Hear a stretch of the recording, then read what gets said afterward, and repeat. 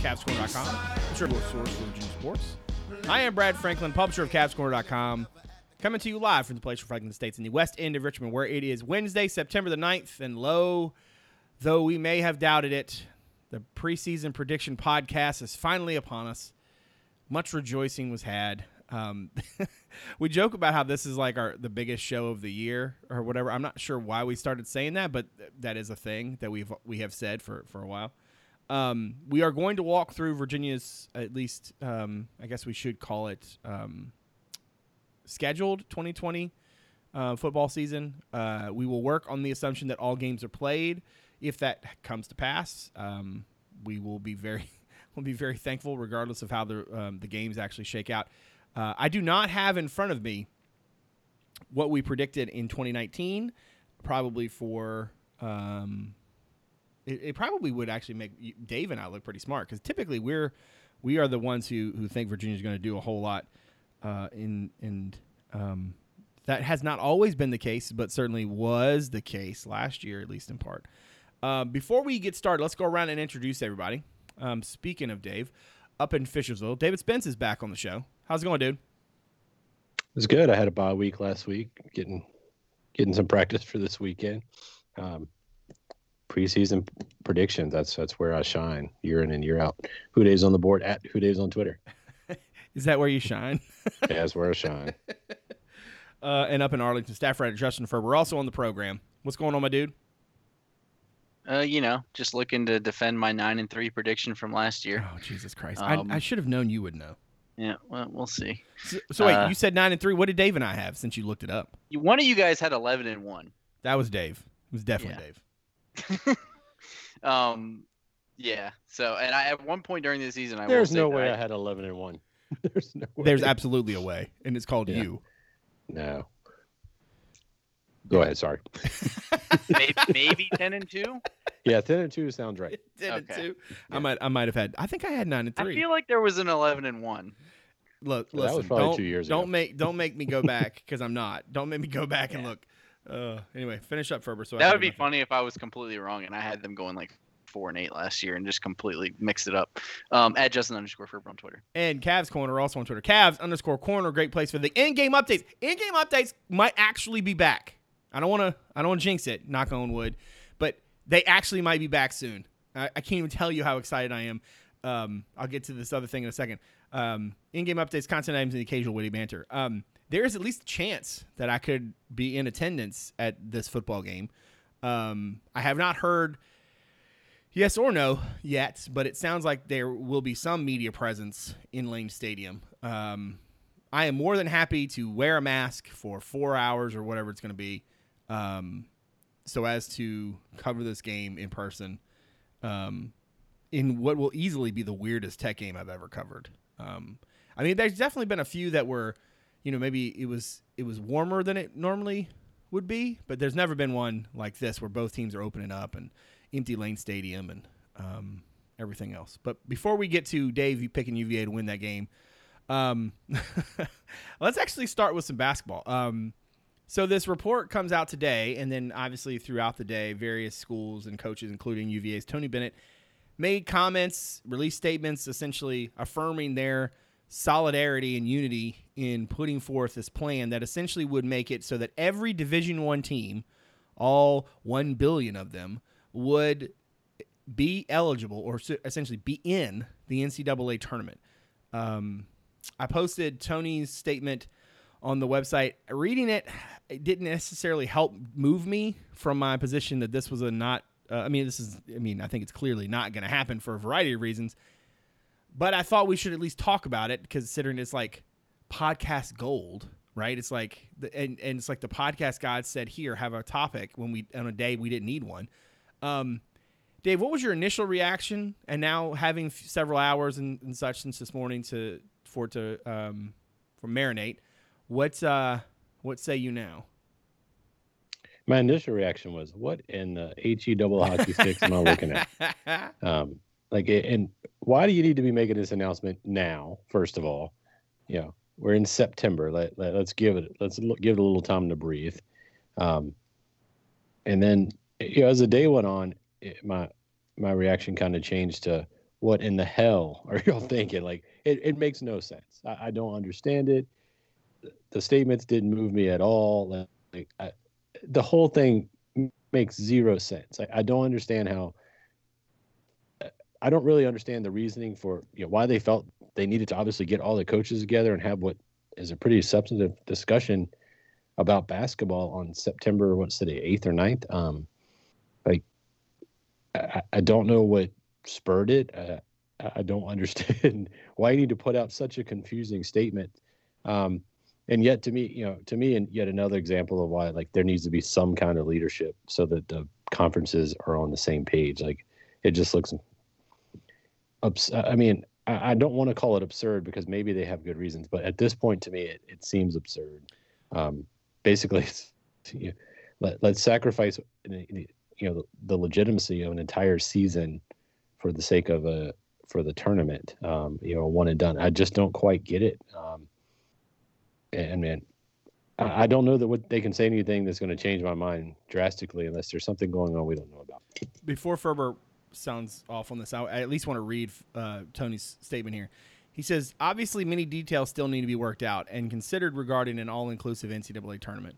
But the ACC head coaches are united in strongly pursuing this. And I'm going to pause reading the statement there to say, I love how in the beginning of the statement he essentially says, well, we got to figure out some of these details, as if the thing is going to, like, not just that it's going to happen, but like, of course, that, this is what you would say, like, if you were saying, like, well, yeah, of course we're coming home for Christmas. We just need to figure out, when we're going to leave and when we're, like, this is not like a foregone conclusion. And it's almost like they're not throwing out the most random college basketball idea I've literally ever heard. And I'm not throwing shade here. I'm just being honest. Like, in the pantheon of ideas I've heard for what you should do with an NCAA tournament, I've literally never heard anybody say, put every single team in there, except when people were making a joke about how when they were expanding the field, well, why don't you just put every team in there? Because everybody made that joke because it was crazy.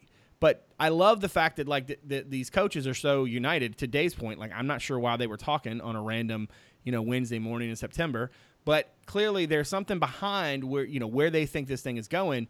I don't know if Tony's statement really sheds much light on it. He says, we feel it's a way to incentivize the regular season without mandating a total number of games. It provides options, excitement, and the necessary flexibility for every D1 program to participate in the 2021 NCAA tournament. It has the potential to be one of the best feel-good stories in college sports. Ultimately, the safety of the student-athlete is paramount as we navigate through these unprecedented times, and this is a way that for that to be best accomplished. Okay, now listen.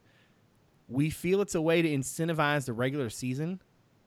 Am I the only one who thinks it, like, that's like it's like the opposite of that?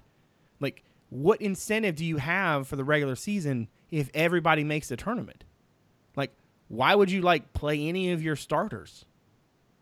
You know what I mean? Like, you're already going to be dealing with some, weird shell of a season anyway. I guess I went back and forth because the part of his statement he talks about the excitement and the feel good. I do agree with that. It would be incredibly entertaining, unless you run a website that covers college sports. It would be for folks who are just watching from home who didn't have a whole lot of rooting interest. I mean, I can imagine this would be amazing, right? You're going to watch so much basketball, but also too, like, there's a lot of teams. Like, we're not talking about like 100. We're talking, like, what is it, 319, 320? What's the number? I don't have the number on the top of my head. It's like 360 something. Okay, so it's even more. So, I mean, like, that's a lot of teams. So, I mean, I almost feel like it drowns out the event. Like, because by the time it gets to a place where it's manageable, dude, they're going to be playing for a month. You know what I mean? Like, this is not, I don't know. I agree that there would be a lot of chaos and excitement and certainly would be entertaining. I don't understand how it incentivizes the regular season. If anything, to me, it makes the regular season less important because instead of just, if you're a team and you want to go win your conference, you're a couple games back. Well, now you're thinking like, well, we're going to play in the tournament, and that's what matters anyway, right? Like the whole idea with college basketball is that you needed to play well in the regular season to get a good spot in the tournament or to make it, to be a 1 seed, to have your pick, whatever. Now, if you take that piece off the table and there is no bubble to be worrying about, there is no real competition to get in. Everybody gets in. Well, even if you think you're going to drop 100 seed lines, what does it matter? What do you think, Ferber? What was your reaction then and now to this interesting bit of news? A few things. One, I don't really buy I understand the regular season would not be as important, but I don't think it would be completely unimportant because if there are still seeds, then you still want to get a higher seed. I mean, you can't just punt the season and take a 17 seed when you could be a 1 because you get a tougher draw. In this make-believe world that the ACC has come up with. Another thing is I don't really I understand where the coaches are coming from with like because they're it's true, they're right, there is going to be some discrepancies between like how one league handles their schedule and another league handles theirs. There's going to be canceled games. You might have an apples and oranges sort of comparison on Selection Sunday between an ACC team and say a Big East team when it comes to like what they did with their season and maybe even like where the games were played. Were they in a bubble? Were they on campus? Because that'll affect your strength of schedule and all kinds of other stuff. So I think that there is some merit to the, hey, this is a weird one-off season. We know that going in. Why don't we do something weird? I kind of appreciate that element of it, I guess. But here's the thing for me, my biggest issue with it, I guess, is that, like one of the reasons that teams like I'll just use UMBC. One of the reasons that those types of teams like to make the NCAA tournament is because it's special, it's different. They get to put their brand on a national stage that it really isn't on normally, and they get to play somebody like Duke or UVA or whoever who's like a 1 seed or a 2 seed or a 3 seed.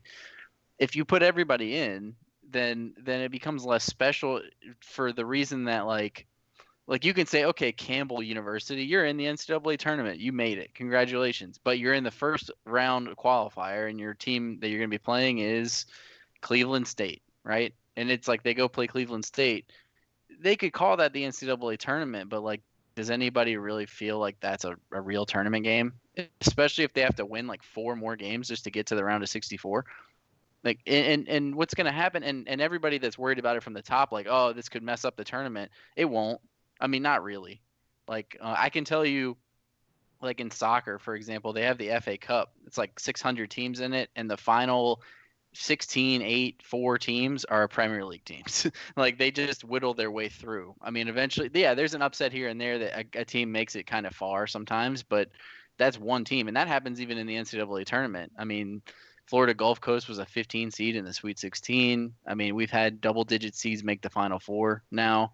So mid-major teams like Loyola who just pop up and make the Final Four.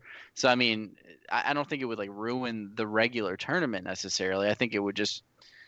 I don't know how much that value those first few rounds bring unless, like Dave said, I just don't know if we're working with all the information that the ACC coaches have because they're clearly in agreement on this. I'm not exactly. I would love to have heard those conversations that led to this vote. And why they want to do it, because like Dave said, I think they might just have more information about what's coming or what they think the season will look like than we do just hearing about this today. Fascinating, if not somewhat bewildering. Yeah. I was gonna say the last thing I found interesting about it is we know from like the Big Ten and Pac-12 stuff going on now, the coaches don't get to decide this stuff. So I don't really understand the point of it. And the NCAA gets the rule on this anyway. There actually is a governing body for basketball. And I think it's weird to come from the ACC because, the ACC doesn't maybe gain. Maybe you could look at it more of like in a cynical way and say the ACC could really gain from this because they could have teams that could really go far that wouldn't make the tournament because they're saying like our teams that don't make it, the NC States or whoever is on the bubble will make a run. Whereas like a league like the CAA isn't going to have teams do that. But we can say, hey, everybody gets in. So maybe the ACC kind of like cynically benefits from it. I think it's more like we know the playing field isn't really going to be even. We're not really worried about those teams at the bottom of the NCAA anyway. Like we're not worried about competing against them for the tournament. So, it's like, why don't we just propose this now, get out ahead of it, maybe get some people thinking and go from there rather than be on the back end and be like, okay, our league is only going to play league games and other leagues are going to play more games. And then it changes how resumes are viewed and all that stuff. But again, I would just like to know like what they were thinking in the room, and Right. there might be something completely other than this going on. Like they're just trying to get the idea out there. A lot of people have cynically said this is how they'll eventually like expand again. Like they could look at this and be like, oh yeah, let's do that once and see what happens, and then they could expand it to like 96 teams or something like that. For UVA, I don't really think it matters one way or the other. What if they could put everybody in the tournament or 64 teams? I don't think it matters too much because I assume that they'll be one of the higher seeded teams.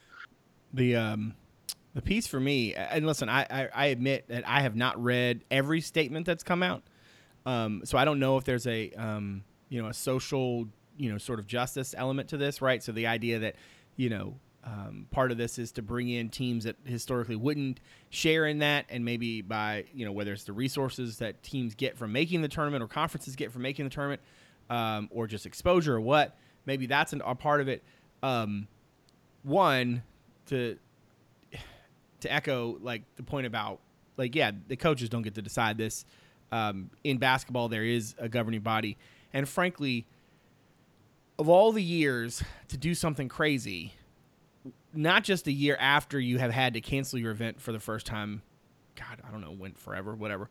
But then also too, given the realities of the situation right now, I just don't think this is the year, right?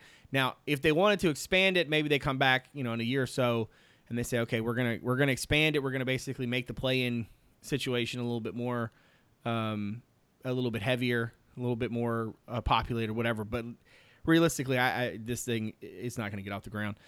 But it's 2020, man. So who the heck knows? Let's get into football because this is a very fun show for us to do every year, and especially for this little piece of paper that I will write down scores on and then not be able to read in a few weeks. So to catch everybody up on how this works, we're going to go through Virginia's schedule. We're going to break down each result as we see it. We're going to pick a number for each game. Now we did a thing last year, right? It was last year was the first time we did this where we gave like a percentage chance that we thought UVA would win, right? Am I correct on this, fellas? That was the percentage, right? Yeah, I actually completely forgot that we did that until just now. So there you go. See, this is why I'm on top of it. But I could do it on the fly. Yeah. That's what. So what we're gonna do is, and then I think we also did we do it in preseason or we just do it during the season where we said what the headline was going to be the next day. Let's save that for in the season, and we will just do numbers and we'll give us we'll give a percentage of what we think Virginia's chances are to win. We're gonna flip this whole thing and start with the one we would have talked about last year. Virginia Tech in Blacksburg, 3:30 or 7:30 p.m. ABC will televise the renewal of the Commonwealth Cup. First time these teams have opened the season or played this early, I guess, since 1970. Ferber, let's start with you. This is obviously the weirdest Tech game we've ever had to pick on the show. That it comes right out of the gate and such and such and such when we don't have anything to go on. I don't want just your number on this one. I kind of want to get a sense of how you feel about these two teams as they enter the season.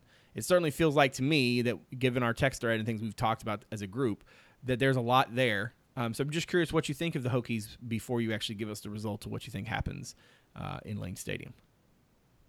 Yeah, I mean, I think that they have the pieces there to be pretty strong this year. They bring a lot back from a team that was pretty good in the back half of the season. You kind of forget like how they weren't really, really bad at the beginning of the season, but they lose their opener. Then they got drilled by Duke.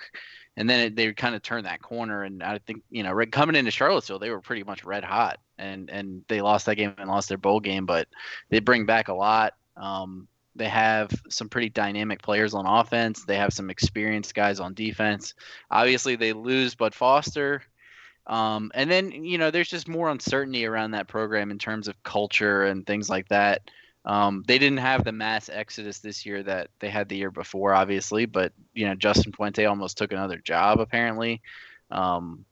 There's some questions about where he fits there long term, and then financially, whether they can even afford to get rid of him if he's not good this year.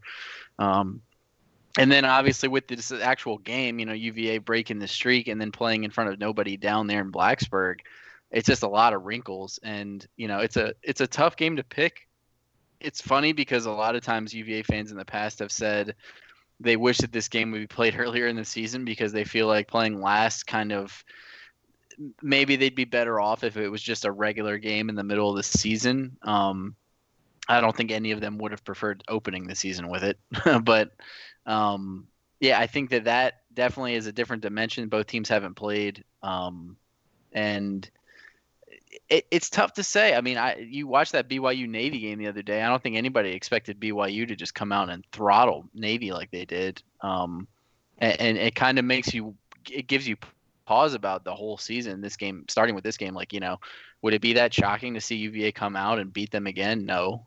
But also, I mean, would it be surprising if Tech comes out and has more guys back on offense and playing at home and they're a little bit more together than UVA is with a lot more new guys? That wouldn't be surprising either. So, and then there's the COVID element. Like, who knows where we're going to be by the time next Saturday comes around. So I think it's a tough game to pick. I think Tech's in a pretty good position roster-wise, but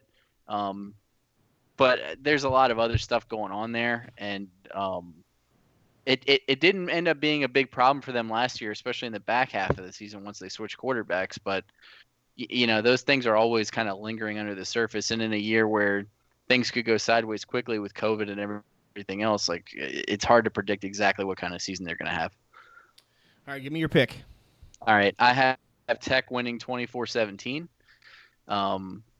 I had thought about this for a long time, and I think I just have more questions about UVA than Tech at this point on offense. And I think that in week one, it's a pretty tough ask to go on the road and win this game. But I wouldn't be surprised if they did. And you want the percentage as well? Give me percentage chance UVA wins it.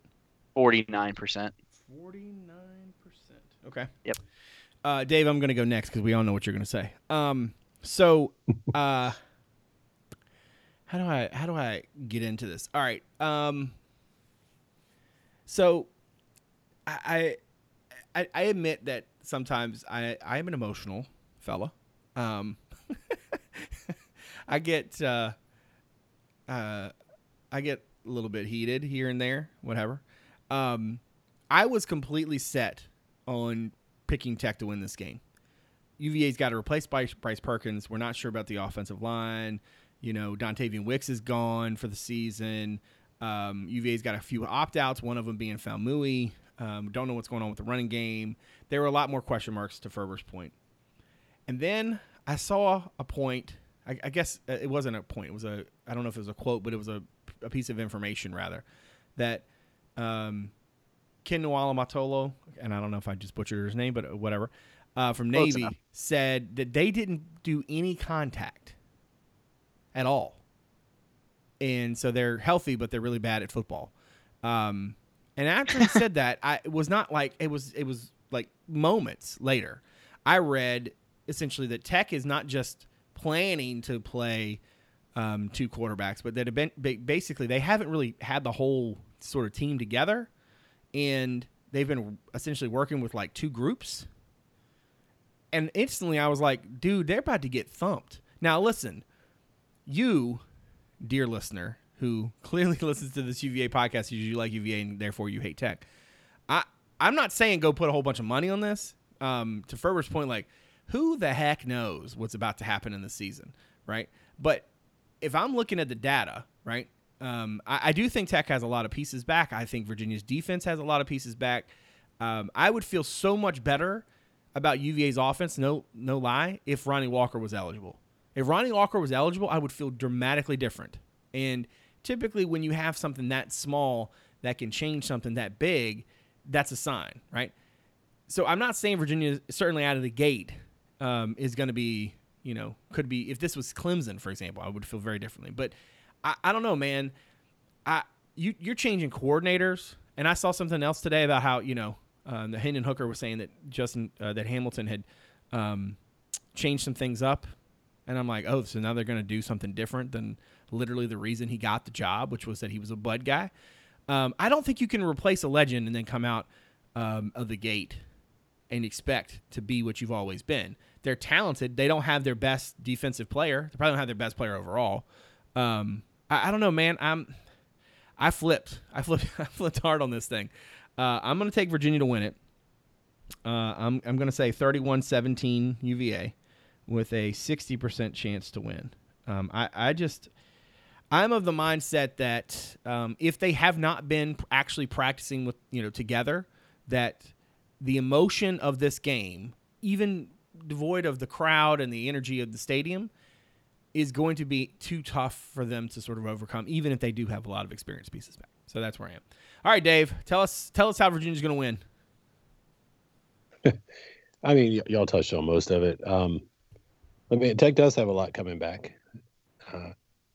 Their defense, they got lots of good players coming back on defense, but as you guys mentioned, you're changing your defensive coordinator, who was, since Beamer left, at least, kind of the glue that held the old, the Beamer fan base together during the Fuente struggles that Virginia fans would largely take, but Tech fans are growing frustrated with. And then offensively, they've got pieces, but now they're talking about playing around with the quarterback. Hooker, who won 6 straight games before, because he missed the Notre Dame game they lost in that. He was out for that game. He won 6 straight heading into the Virginia game because they were 2-2, went to 8 and ended up winning 8. So, he had him rolling, and now they're talking about playing at Burmeister. Virginia fans should know pretty well what, how that goes typically. Look, I think if it was a normal year, we wouldn't be playing this game early, but let's say everything else was normal and this game was scheduled first.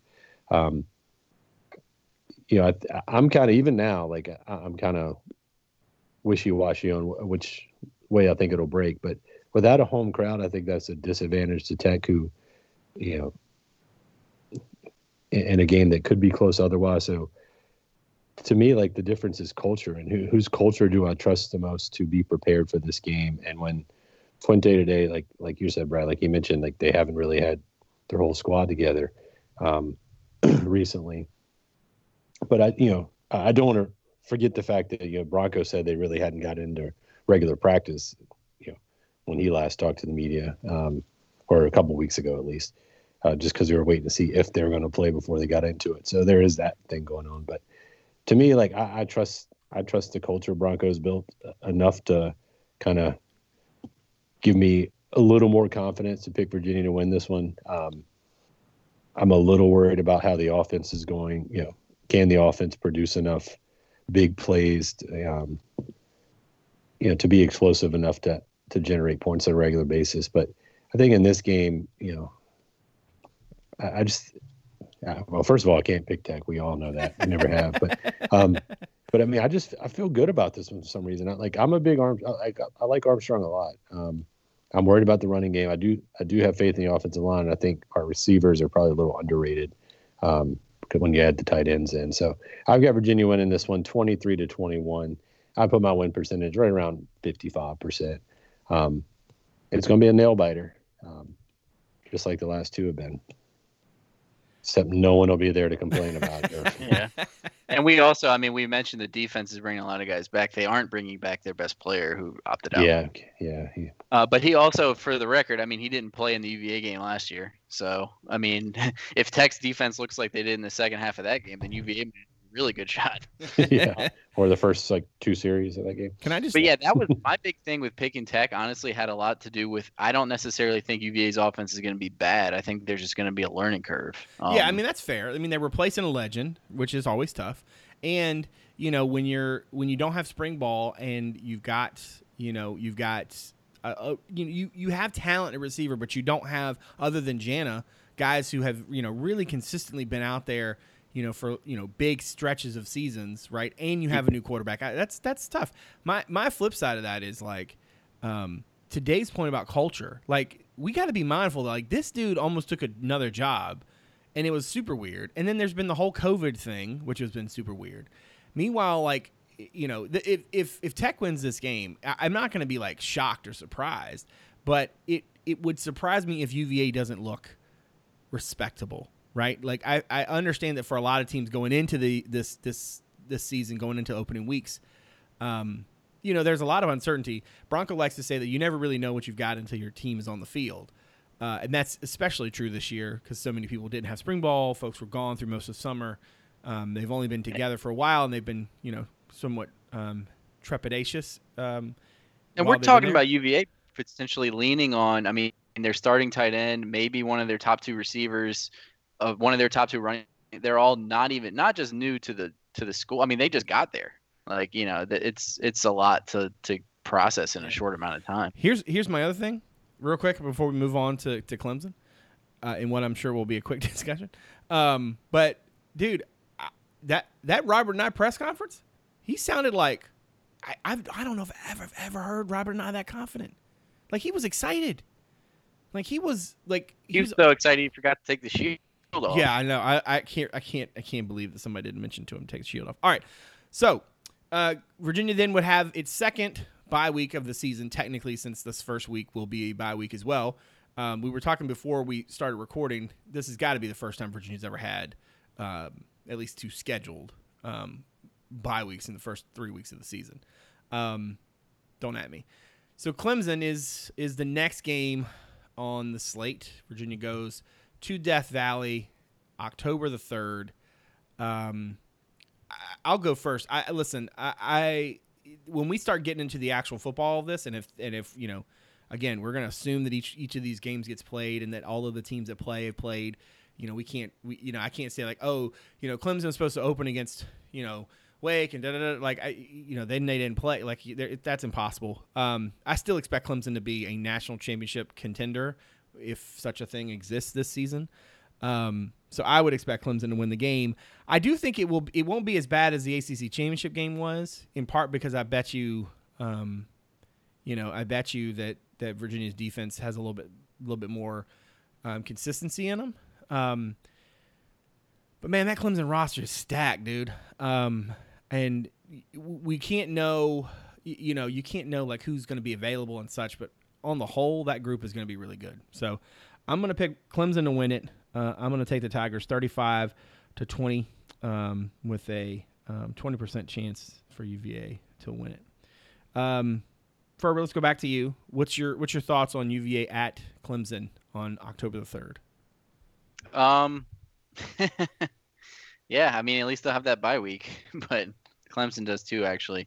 Yeah, I can't really see it being super competitive. Maybe UVA comes out and plays a little bit better than they did in that ACC championship game. I would think that they would. I still just don't really see. They might be able to hang for a while, but I think they'll run into similar problems to what we saw in that game. Clemson obviously will have some new faces on offense at receiver and so on and so forth, and on defense. But they're not that far away from where they were last year, and UVA is not going to be that much better than they were last year in that game, I don't think. So I have Clemson winning 45-17. 45-17, and your chances for UVA? 1%. Wow. I at least left 28% in case, Trevor Lawrence springs a COVID. Who knows? Yeah, I guess that stuff's possible. I'm just going by X's and O's, I guess. Dave, this year we should just put a question mark on. That's true. Dave, what say you? Yeah, first off, this will be a quick thing, but I'm just making picks assuming everyone on the roster is at the game, because otherwise This will take 6 hours. So anyway, this Clemson and they team, get played when they're on the schedule and all that stuff. Exactly. Yeah. So we reserve the weekly right to change those. This Clemson team, to me, has a chance to be one of the best they've had. When you get Lawrence back and Etienne back, and just their depth everywhere, as we saw in person in Charlotte that night, they're going to be really good. Plus, they're going to have 20,000 fans there or something. So they'll actually have a little bit of. Is that the biggest crowd UVA is going to play in front of all season? I don't know if it'll be the biggest, because I think other teams might change, having more. But it'll be the loudest they've played in, and after coming off that weird bye week, Clemson's really good. And there's no offense, I think Clemson has a bye the week before too. Yeah, they do. So they might actually watch some film on this that week. Look, It would take a miracle. I'll give Virginia like a 7.9% chance to win. I think that's the COVID positivity rate right now. So I'll go 41-17 Clemson, which sounds like a blowout, but like to me that's doing all right. Hey man, anything better than last year. For the record, can we just talk about real quick though? I've been to many games in my life. I've never been more like sure of a result of a game than I was walking on the field pregame. I mean, like those dudes look like pros, man. Like we came down from the press box elevator into the tunnel, and I looked. Some defensive lineman came out of the Clemson locker room, no pads or anything on. And I just looked at Brad and was like, "This thing is a wrap." Yeah, Ferber and I were just walking around going, "Dude," like. And then Joe Reed's walking around with no pads on, and we were like, "Oh, this is definitely a wrap." Yeah. Like UVA has a handful of dudes who look like they're pros, right? Like Clemson's like whole everything. And I mean, it was just one of those like, it was just, I know I've said this before. It's just one of those like moments where you're like, all right, so that's how it's different. You know, the number of people, you know what I'm saying? Like it was just so readily apparent. All right. The next week, Virginia now in game 2 of its 10-game slog through the rest of the season, 2-game-in-a-row slog through the rest of the season. October the 10th, NC State scheduled to come to Charlottesville. Virginia's first home game of the season comes in almost middle October. What a weird year. I know, so strange. NC State, to me, again, I'm going to lead off here. Because we could get into the brass tacks, but like, I don't look at that roster and expect UVA not to win this game. Regardless of what number Clemson puts on them, I think Virginia comes in and handles business here pretty solidly. Give me UVA 31-20. I like UVA's depth in comparison. I like sort of their overall situation.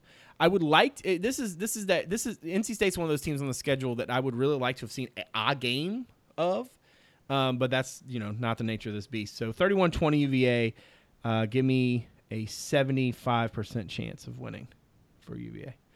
Dave, let's go to you next. What do you think of the Wolfpack, and how do you feel this one goes down?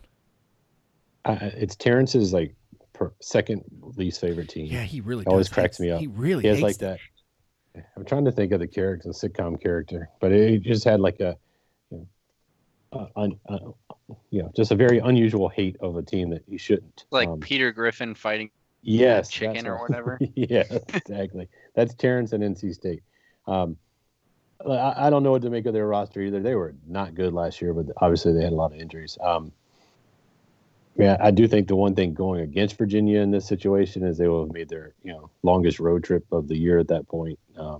Have to come back to school. You figure based on that travel, they're probably not practicing for a couple of days to get some testing done. So they're gonna be working on the short week, which is probably why you hear I think it was Nick Howell saying they've never done this much, preseason game planning before. It's probably for situations like this. But I think. After seeing Clemson, coming off that, very real potential. Virginia's 0-2 here. We're into October and they haven't won a football game yet.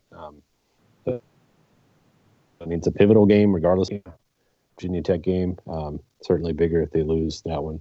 But I like their chances here. I've got them winning pretty comfortably. I think it's time for the defense to show out. I've got them winning 31-7. I'll give them like a 65% chance of winning that game.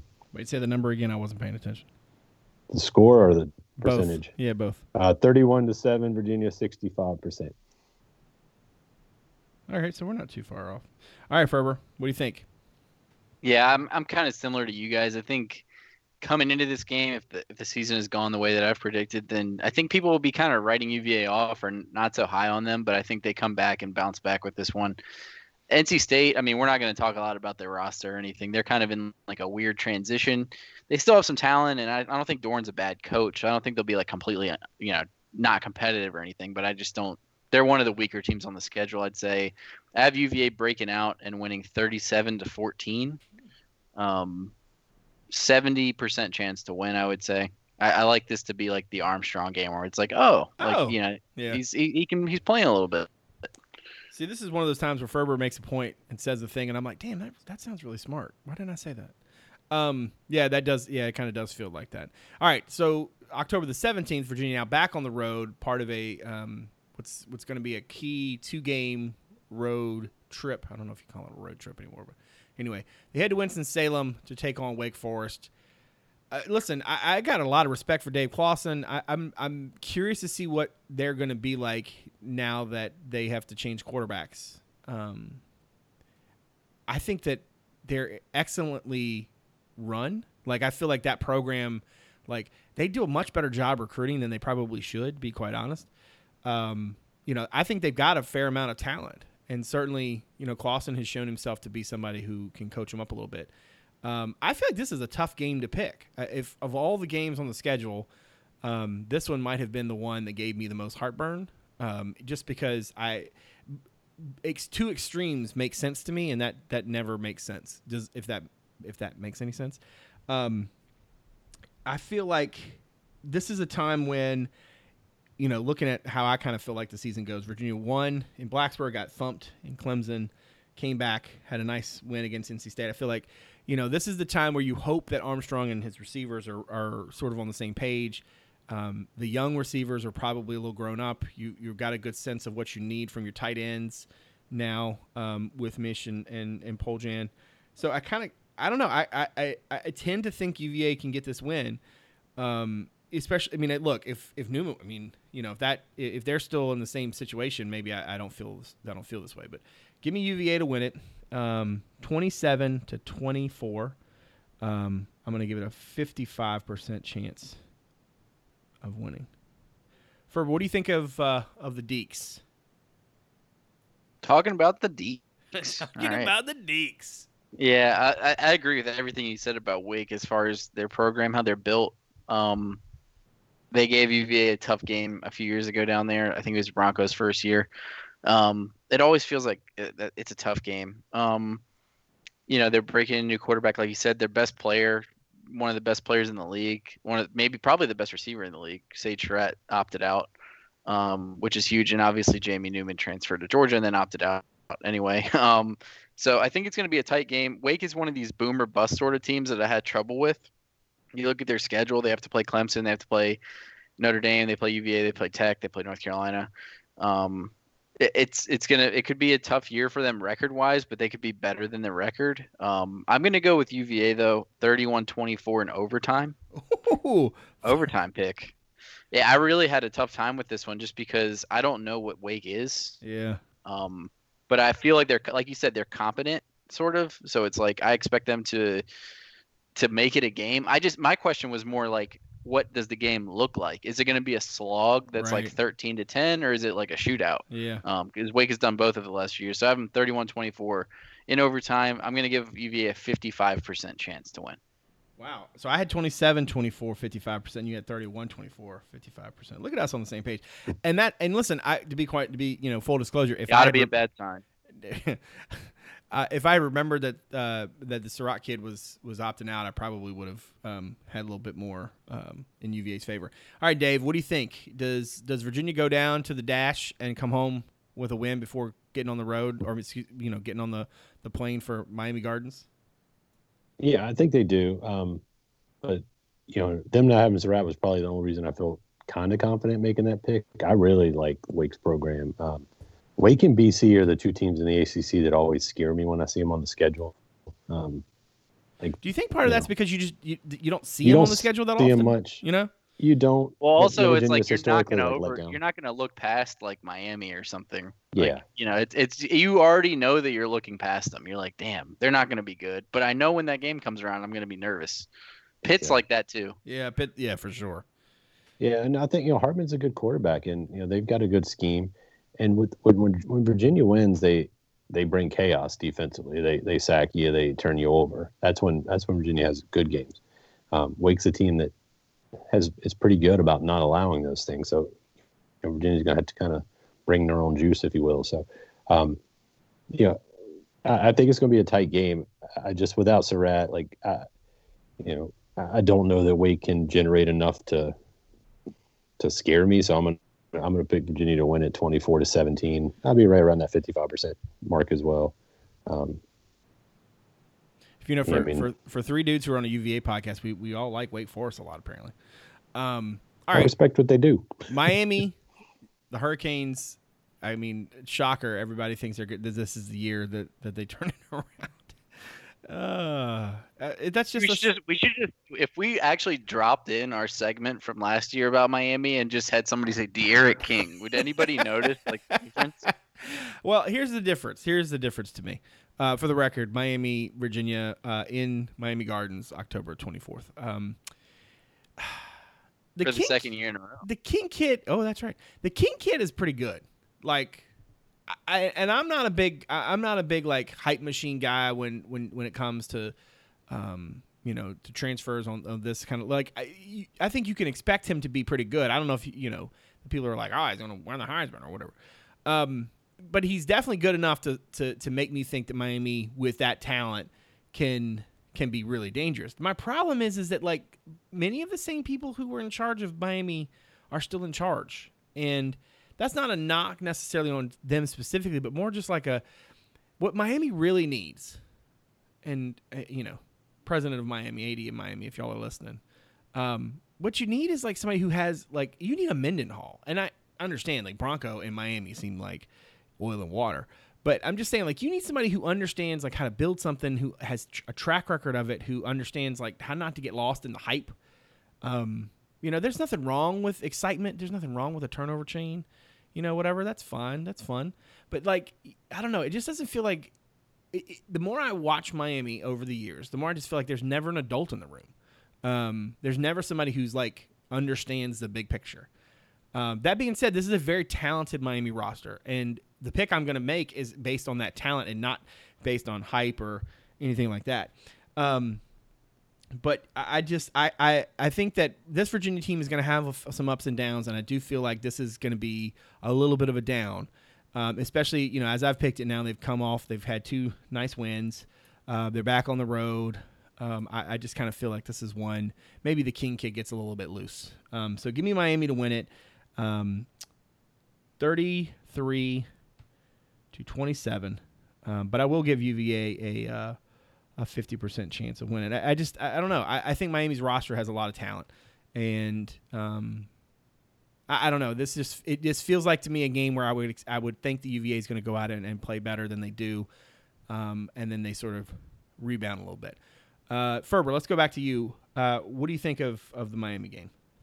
Yeah, that's exactly that thing. That last thing you just said is exactly what I was thinking when I was picking these. I was like, this will be the game where UVA's won 2 in a row, and people were like, "Oh, Miami, they just lost 13-0 to Pitt or something like the week before. They're gonna lose." And then Miami. I mean, that's exactly what happened last year. I think you're right. I think I don't want to get sucked into the Miami thing again. This is not Tate Martell transferring there, right? Correct. This is a talented player who is productive. Yes, a guy who, right, exactly. That doesn't necessarily mean it's going to work, but there's a much better chance that it works than, Tate Martell is a talented guy from a reality show that hadn't played. It wasn't not the same. So anyway, I think that he can make a difference. Miami's defense had the opportunity, and they still could be very good, to be very scary on the edge with Rousseau on one side and then Roche, the transfer, on the other. Rousseau opted out. I'm pretty sure Roche's still playing. I think their defense will be pretty good.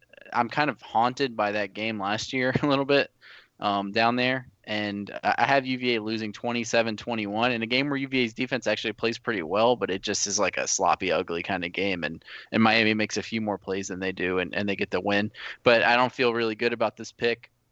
I feel okay picking Miami to win this game, but I do think they're going to lose some dumb games this year, just like they always do. And I think they'll probably end up like 6-5 or 7-4 or something, but how they get there, they'll like give Clemson a scare and then lose to Georgia Tech or something. Like that'll just be what their season is. I honestly think if they could be in a game tomorrow against UAB, and I know that sounds dumb, and in a day it'll sound even dumber, but if that game is close, then all bets are off with Miami.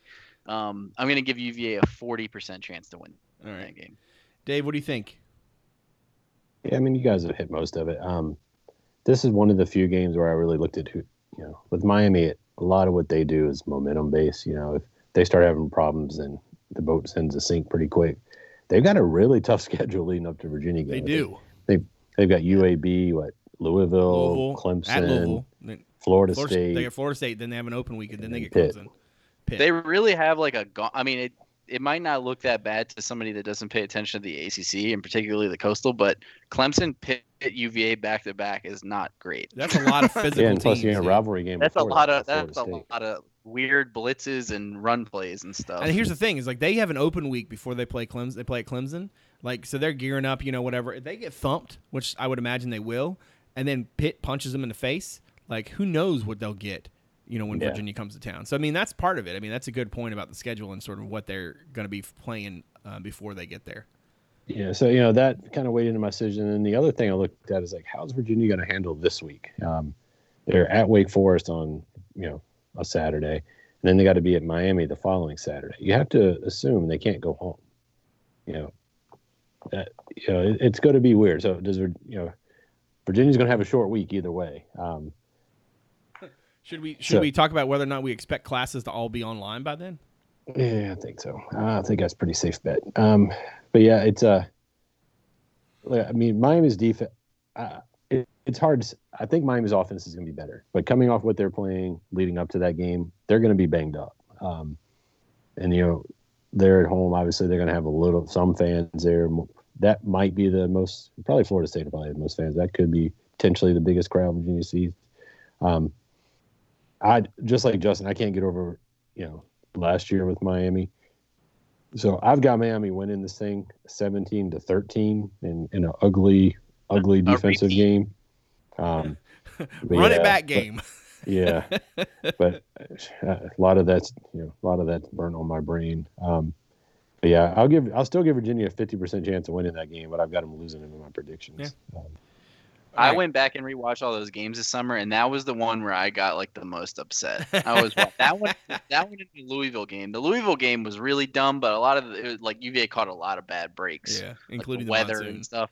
But the Miami game, it was like, this is ridiculous. Like, what is going on? They left so many opportunities on the table. Terrible. Yeah, they did. All right, so the following week, Virginia comes home for probably the most important 3 games of the season in terms of the big picture. That 3-game homestand is huge. So it begins on Halloween. I would imagine Halloween night, but it could be during the day. North Carolina come into town. Super talented Carolina team. Dave, let's start with you on this one. What do you think of this showdown of the South's oldest rivalry? Carolina's offense is really, really good. We Spoiler expect alert. Their defense. Yeah, we expect their defense to be improved, but their defense is definitely what's going to, to drive how good that team can be. If this was a normal year, I think I'd have no problem picking Virginia to win this game because, Mac Brown's never won in Charlottesville. He's lost with some more talented teams than this one. And I won't give him the courtesy of giving him the advantage of picking him to win here until he does. But yeah, it's going to be weird. That's, the Carolina looking outside the players. That's what I've seemed to be doing in this podcast. What's that team like? What's their practice week like? Roy Mac's not very young. I'm guessing he's not around the team as much as some of the younger head coaches. So, what's that look like on game day? Where are they at this point in the season? A really talented team. I expect them to put up points, but I think Virginia can. I think it's a game that Virginia gets up for every year. I think it's a game that Virginia matches up well against them. I think it's a game Virginia's going to have one of their best offensive performances, and I'm going to pick them to win this one 42-40, and an absolute barn burner. But I give them like a 50% chance of winning because that Carolina team's really good. Yeah. Ferber, what are your thoughts on this one? Similar to Dave, and just a quick aside, UVA played a lot of fun games last year. Yeah, that Carolina game was fun. The Carolina game was really fun. The Tech game, I mean, obviously it was a little bit of heartburn, but that was a fun game. Florida State early in the season, that was fun. I think this will be another one like that. I don't have it as high scoring as Dave, but I just have a good feeling about this game. I really have a lot of respect for what North Carolina has on offense. I think Howell's probably. I think he's probably the second best quarterback on UVA's schedule, and they have some good ones. De'Ami Brown absolutely handed UVA their ass last year. I don't know how else to say it. Like, I went back and watched that game, and he torched them, and he's back, and so is Daz Newsome. So I think that it's going to come down to if UVA can stop the pass. And last year, they didn't always do it, but they did enough at the end of the game. They got off the field. I have a good feeling about this one. I think UVA's offense comes out and plays well. I think they win 28-27. And I'm going to give UVA – I'm only going to give them a 60% chance, which I know is high compared to where they would be on the computer numbers. But I just have a good feeling about it. They've had a good run of luck against North Carolina of late.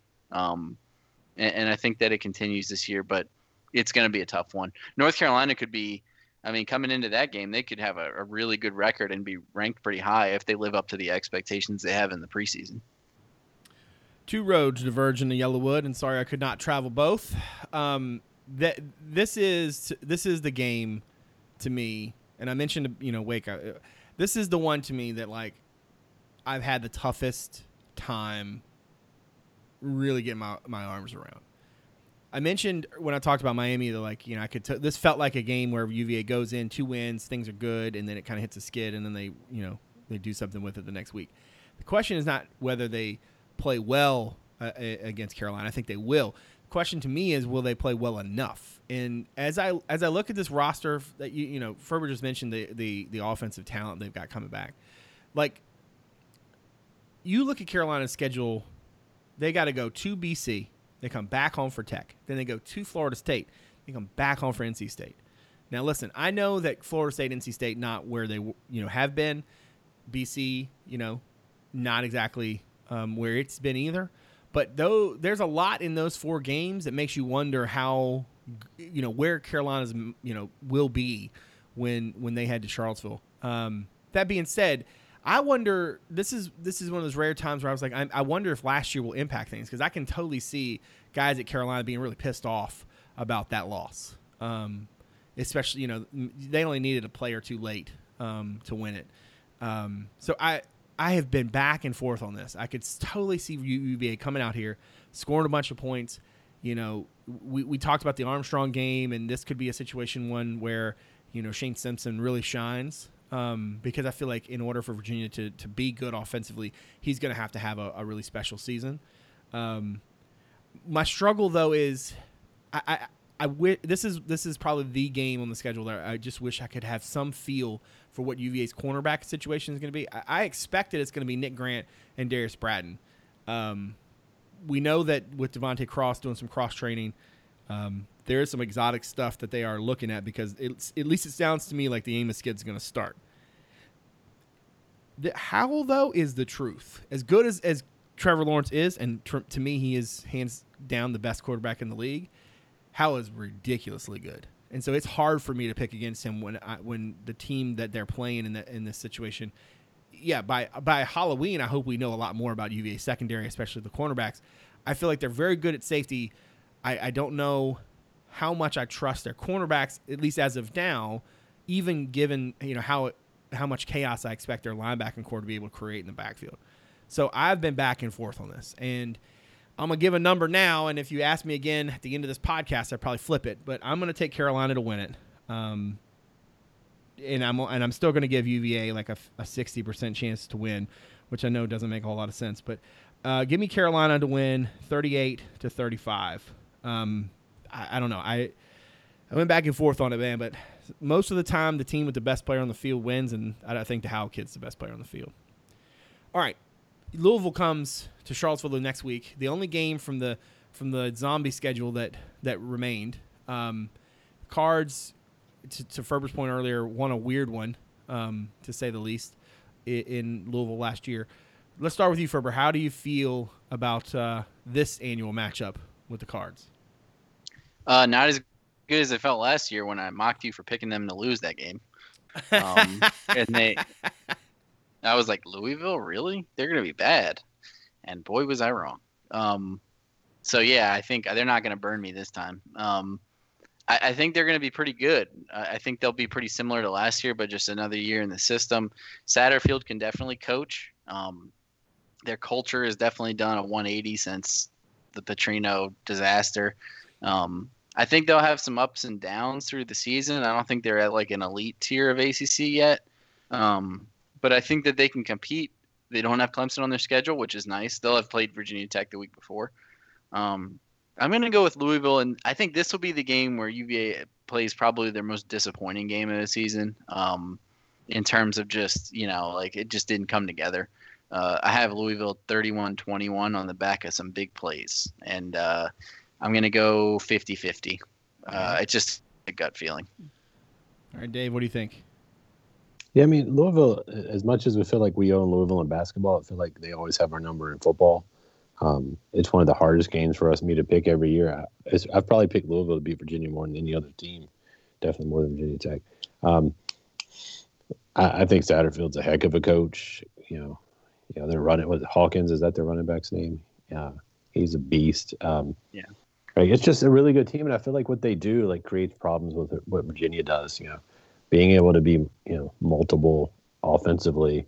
They're a little unlike some other kind of other spread option like teams. And I feel like they're more physical at the point of impact. And that can be a little overwhelming at times historically for the linebackers Virginia's had, in the Broncos 3-4. And I think defensively they should be improved this year. They have been pretty bad. They want to play Clemson, but they've played Notre Dame, I believe, right before, a few weeks before they play us. They got Tech the week before. They'll played some good competition. Not a game felt comfortable picking Virginia to win, just because of history and kind of what Louisville does. So I've got Louisville winning this game 28-20, and I'd give Virginia like a 40% chance to win. Just probably one of my lower ones. Well, except for Clemson. So I feel like UVA is going to bounce back, right? So in my thought here is that they're going to go to Carolina and struggle a little bit to get it done late. I feel like they bounce back. Listen, I think Satterfield's a hell of a coach, and they've got some serious talent there that makes you wonder like how in the world things went south before Satterfield got there. I do think that this is a game where after what I expect to happen against Carolina or what I've just picked to happen against Carolina, I feel like this is going to be a culture game, right? UVA is going to have to really lean on its identity and really get into that grit, and I think that's what carries the day here. Give me UVA to win at 36-28. Give me a 70% chance to win. I don't know why, but I feel really comfortable with that result.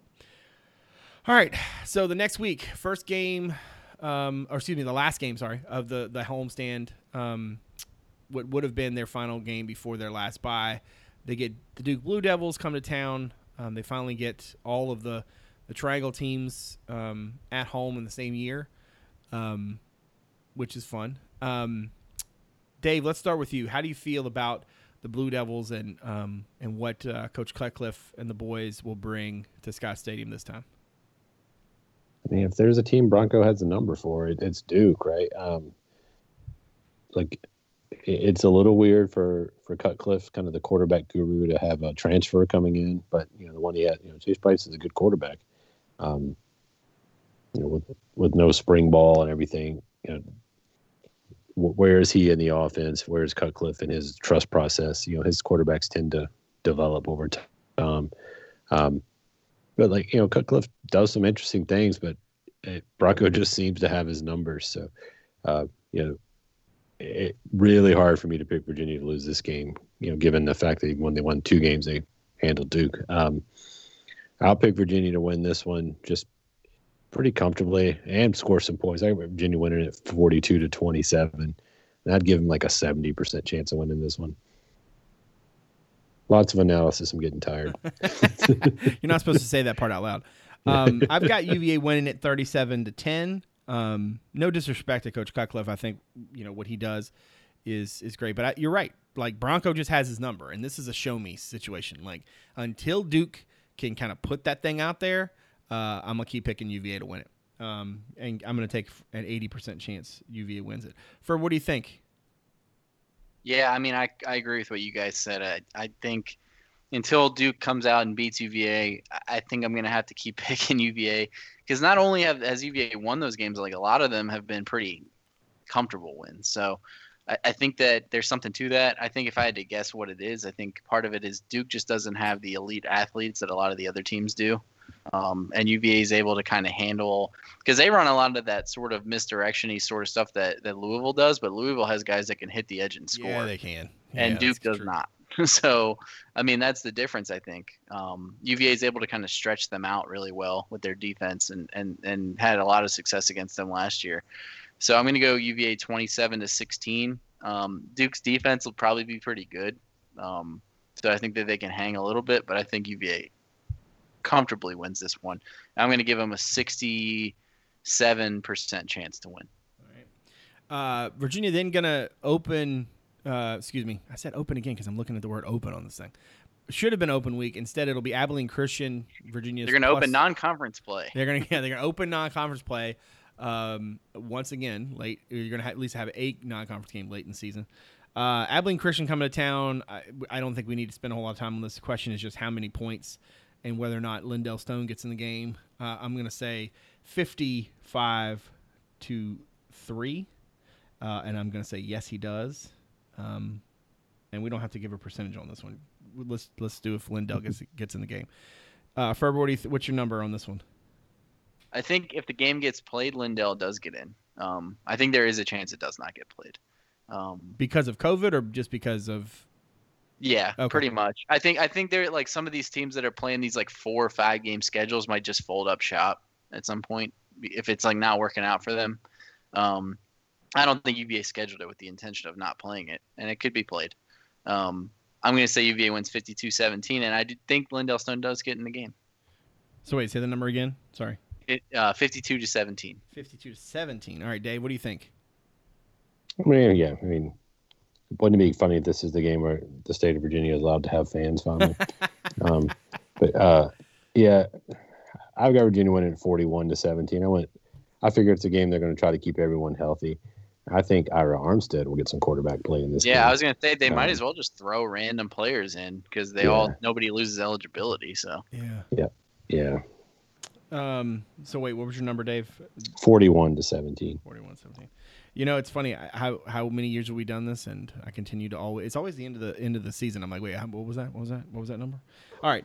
So after playing Abilene Christian, conceivably, Virginia will then have the weirdest after Thanksgiving game because instead of going to Blacksburg on Friday, or I guess no, this one was supposed to be on Saturday, right? Yeah, it was supposed to be on Saturday. Yes. Yeah, the Tech game was going to be Saturday this year. So now they'll go to Tallahassee instead, their final road game of the season against the Seminoles. Listen, I think Florida State has a similar boat with Florida State, except for they don't have the King kid as Miami, right? Like new coaching staff that has clearly had some issues since getting on the ground there. I have no idea what that team is going to be mentally by the time this game gets played. Like, no clue. You look at Florida State's schedule, they will have just played Clemson at home. I'm not you really can't say that they're like looking past Duke the next week, but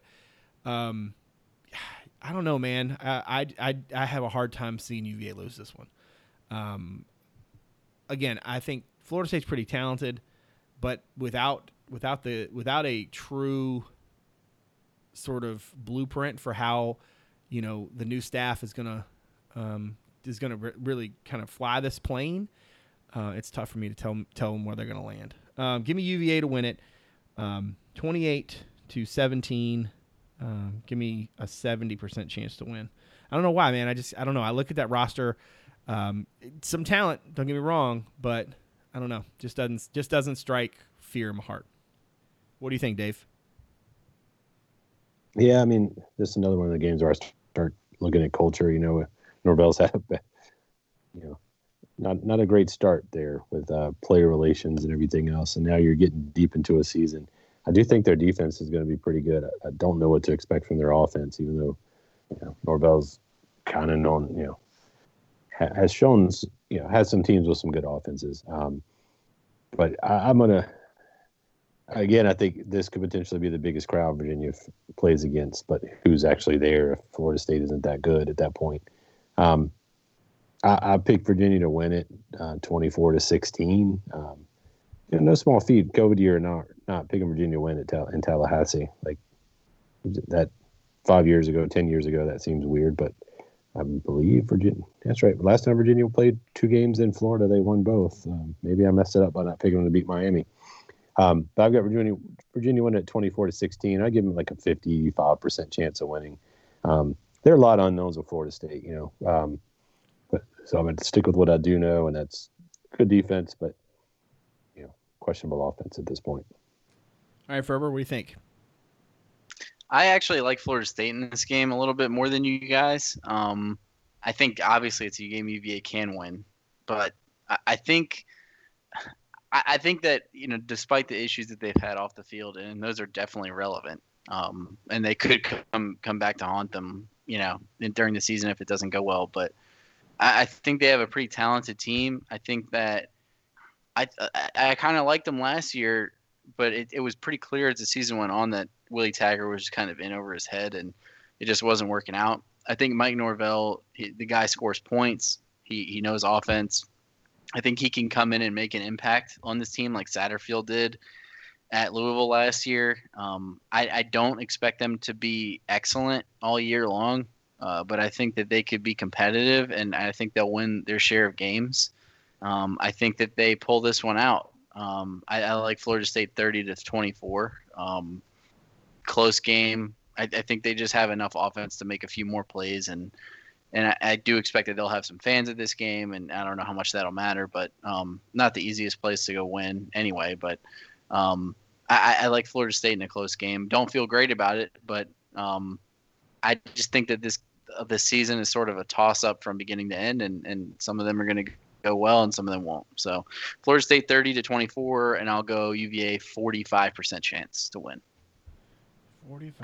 Yeah, I was going to say one thing I forgot. Like Florida State does play Clemson the week before. That's why. Yeah, that's true. That's why that moved my needle a little bit more. And UVA plays nobody basically. I mentioned that for the record. I mentioned that.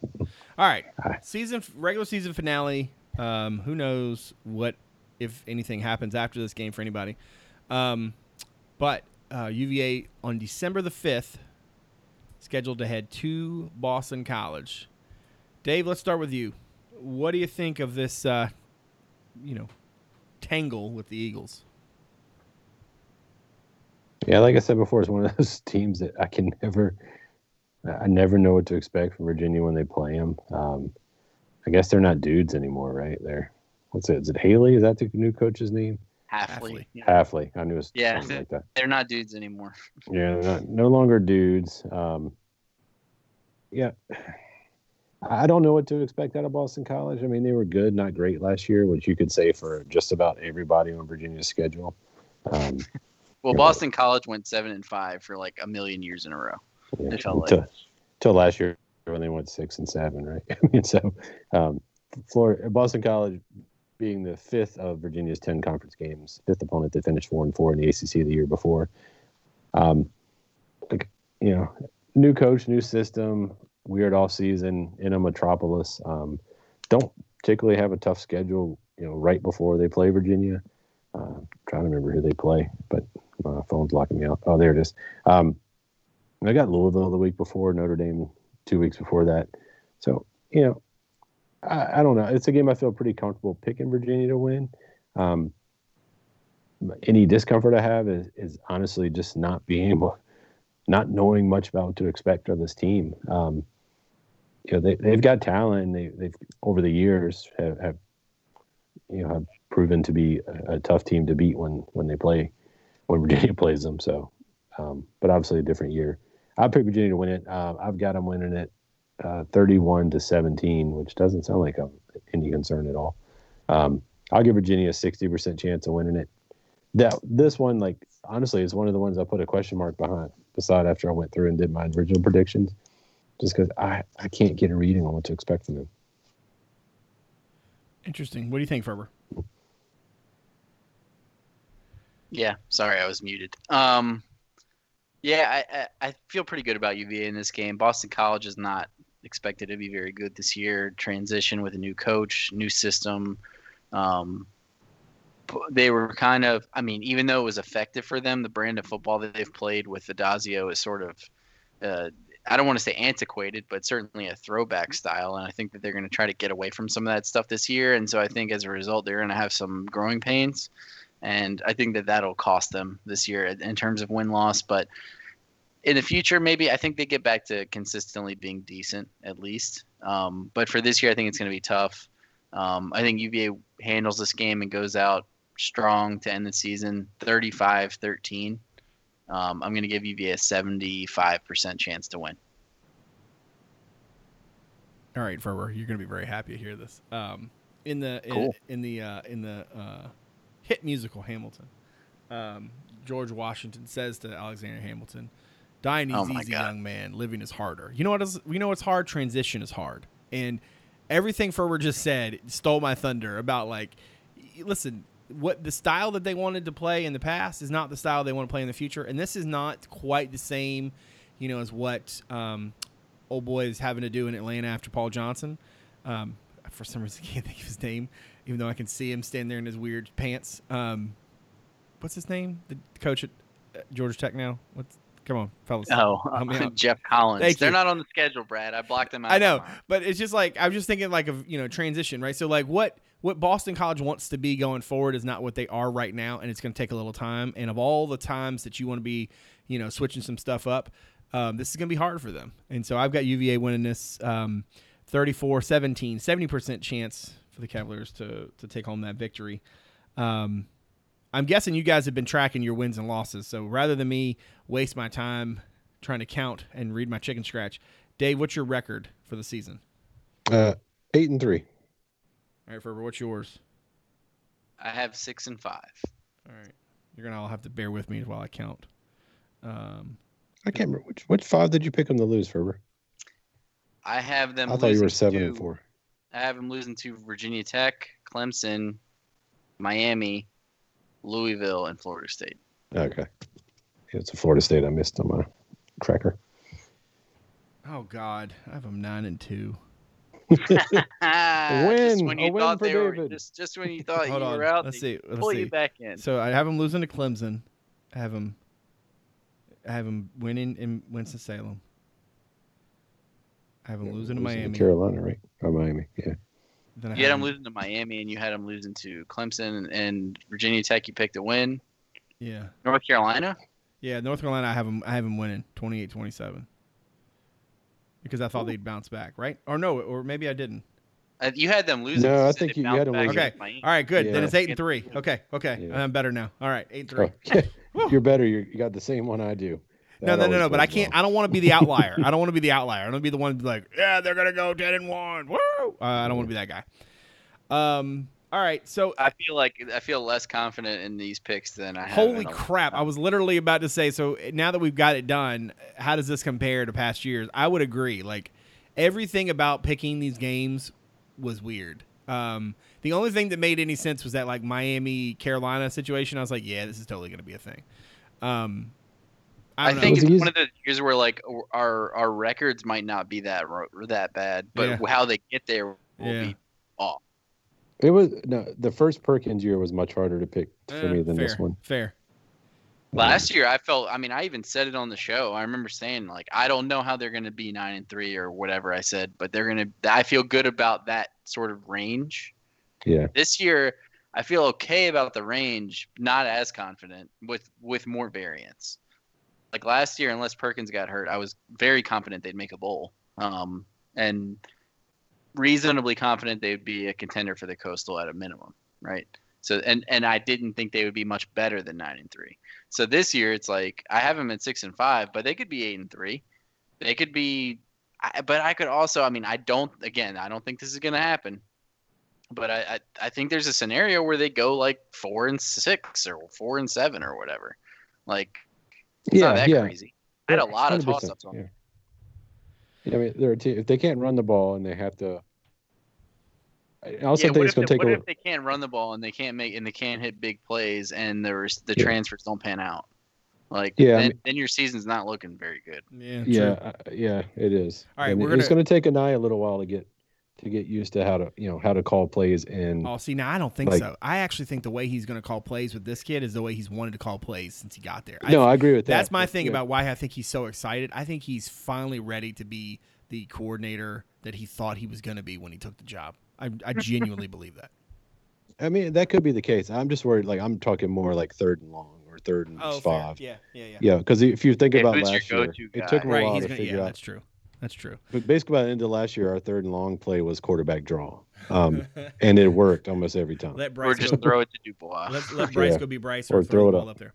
All right, we're gonna finish up. We're an hour and 20 minutes or so in, and I want to finish out pretty quickly on this fun task of I'm going to toss out a number, and we're going to see if get it right. We're going to see. You know, I'm going to trust that neither one of you have a roster. I'm not very confident in this game. And listen, I don't want a whole lot of hemming and hawing. Okay, I'm going to toss out the number, and you just tell me who. 2 seconds to answer. Yeah. All right. Yeah. All right. Well, let's give you an easy one. 27. Jalen Baker. Yes, correct. Yeah. If you guys want to keep score, this will be fun. 36. Vladimir Paul. Wow. Lindell Stone. Lindell Stone, correct. Lindell Stone, of course, yeah. Vladimir Paul always used to wear 36. All right. Let's see. Number 8. Oh, Bratton. Correct. Yeah. This is you guys are not nearly as bad at this than I thought. Number 17. Rashawn Henry. Henry, yeah. All right. Let's see. Number 80. It's not Kemp anymore. No, it's not. No. I know it. I can see his face, and I can't think of his name. Starling? No, that's wrong. I got one wrong. It's a walk-on, right? It is.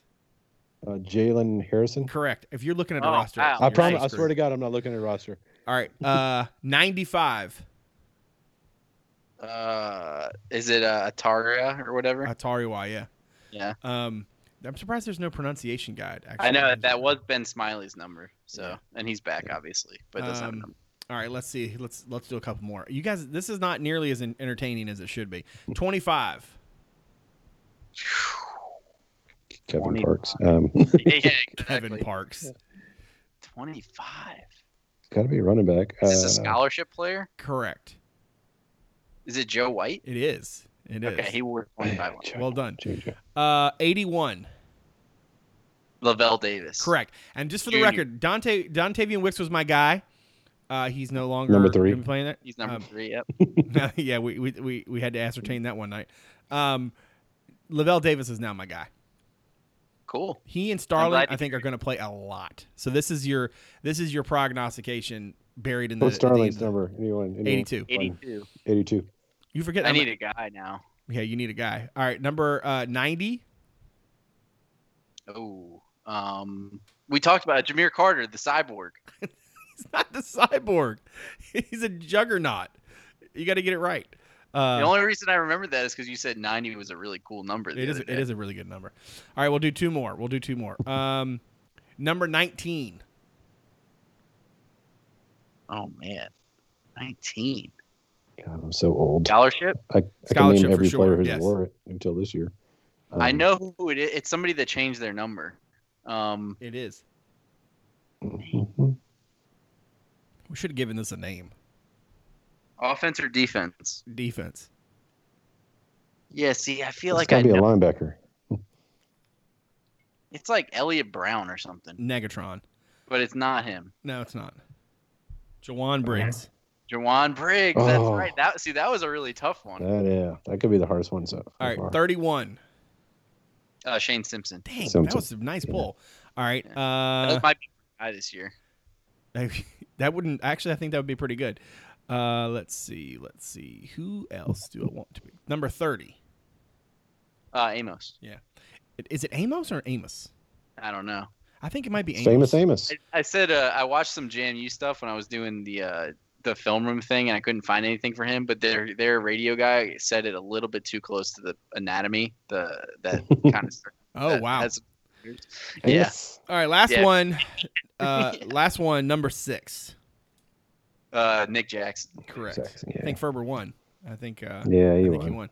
He's young. I cannot believe you didn't do Yavensky. it was the golden Was he opportunity to be 46? to do He has a Yavensky. number. Yeah, he's 46. 46? Yeah. For those Yeah. of you that don't know, Andrew Yavensky, who is the walk-on, is me and Dave's favorite player because he's a running back. Well, He's We a can running help back the turned fan- defensive tackle. we He's can up help to the fans out by- 265 now, man. Like that's impressive. Oh, we just God. used to laugh because we were like, this guy's in the running back room. Like, he's a big dude, and now he's even bigger. it's That's just like look great. at his picture, and you're like, okay. That's great. And then the Numbers funny that were- thing is, last year I was doing a story where I was like breaking down some audio from PK Kyer, Yeah. and he mentioned him. He was like, "Yeah, the running backs, we've all been really good." And he like went through the running backs like Wayne and Lamont and Yavensky, and I was like, "What?" I hope somebody reports to him that he is the fan favorite of a certain podcast. Always our guy, forever. Yeah. Dave's gonna be very sad when Yavensky is no longer at UVA. I always think back to that white T-shirt with Yavensky written just Yeah. in huge letters. I on think, it. I think that's what it was. That's where it started. Oh God! Like, if who's you that are guy? if you're somebody who found the podcast through the website, thank you very much for giving us a listen. If you don't mind, look us up on Apple Podcasts, Stitcher, Spotify, Overcast, or wherever it is that you get your programs. And if you are so inclined, give us a rating and a review. It helps to get us out in front of more people. Now, if you're somebody who's found the pod but has not given us a look yet, check us out, CavsCorner.com. Let's see, right now, going back, I got some stuff on the opt-outs.